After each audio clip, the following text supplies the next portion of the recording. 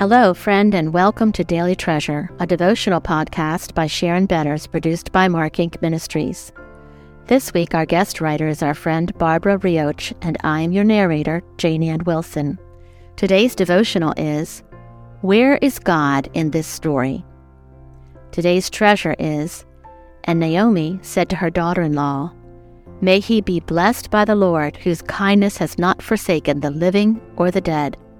Naomi also said to her, The man is a close relative of ours, one of our redeemers. And Ruth the Moabite said, Besides, he said to me, You shall keep close by my young men until they have finished all my harvest. And Naomi said to Ruth, her daughter-in-law, It is good, my daughter, that you go out with his young women, lest in another field you be assaulted. Ruth 2:20 and 22. Ruth is hungry. Even if Naomi doesn't seem to be thinking of the next meal, Ruth knows they need to eat. She asks her mother-in-law's permission and leaves to go to a field on the outskirts of the city in the second chapter of Ruth. She joins the others who are poor. In the back-breaking work of gathering the scattered grain the harvesters leave behind. Where is God in this story?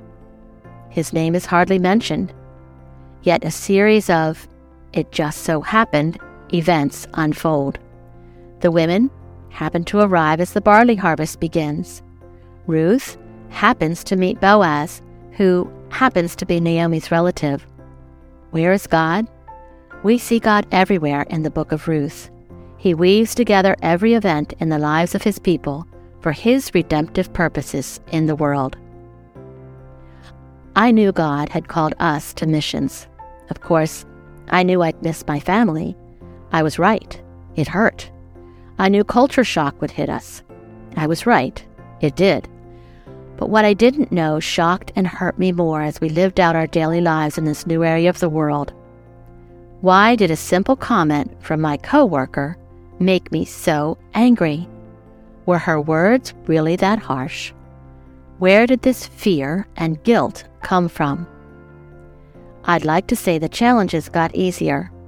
That wasn't God's plan. Yet God assured me he was with us. In all truth, God had extended this invitation to me a few months before we even left for the mission field. I'm not talking about the call to be a missionary. I'm talking about becoming a mother-in-law. My son Ben had stood at the altar beaming at Stacy. I rejoiced that they were starting a new life together. I knew his relationship with his new bride would take precedence over me, his mother. But boy, did I underestimate the cost of living so far away from this new daughter-in-law. Help, God. God did not leave me to figure it out. He heard my cry for help and came to me. God just so happened to give me challenges with coworkers. At the same time, he gave my marriage new work to do in missions. God just so happened to give me a new daughter-in-law. At the same time, he moved me across the ocean. None of this was by chance or coincidence. Just like in Ruth's and Naomi's stories, God did not make a mistake. God knew the best way to show his glory and goodness to Stacy and me was to allow the challenges of our relationship to increase. No matter how the challenges are increasing for you and your in-law, none of it just so happened.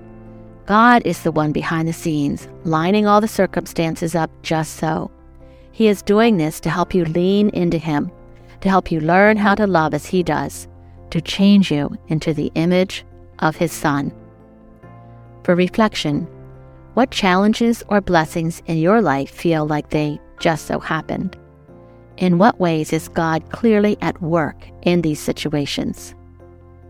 Friends, I pray that as you are listening, that the Lord is using the words that Barbara Rioch has shared with us to help turn your heart toward Jesus. Whether it's for an in-law relationship or a friendship or another family member, we know that God has truth for us here, and he has guidance and wisdom, and it's our prayer that you are experiencing that. But sometimes, we get into situations where we need more. We need more than a friend walking with us. We need someone who can be objective.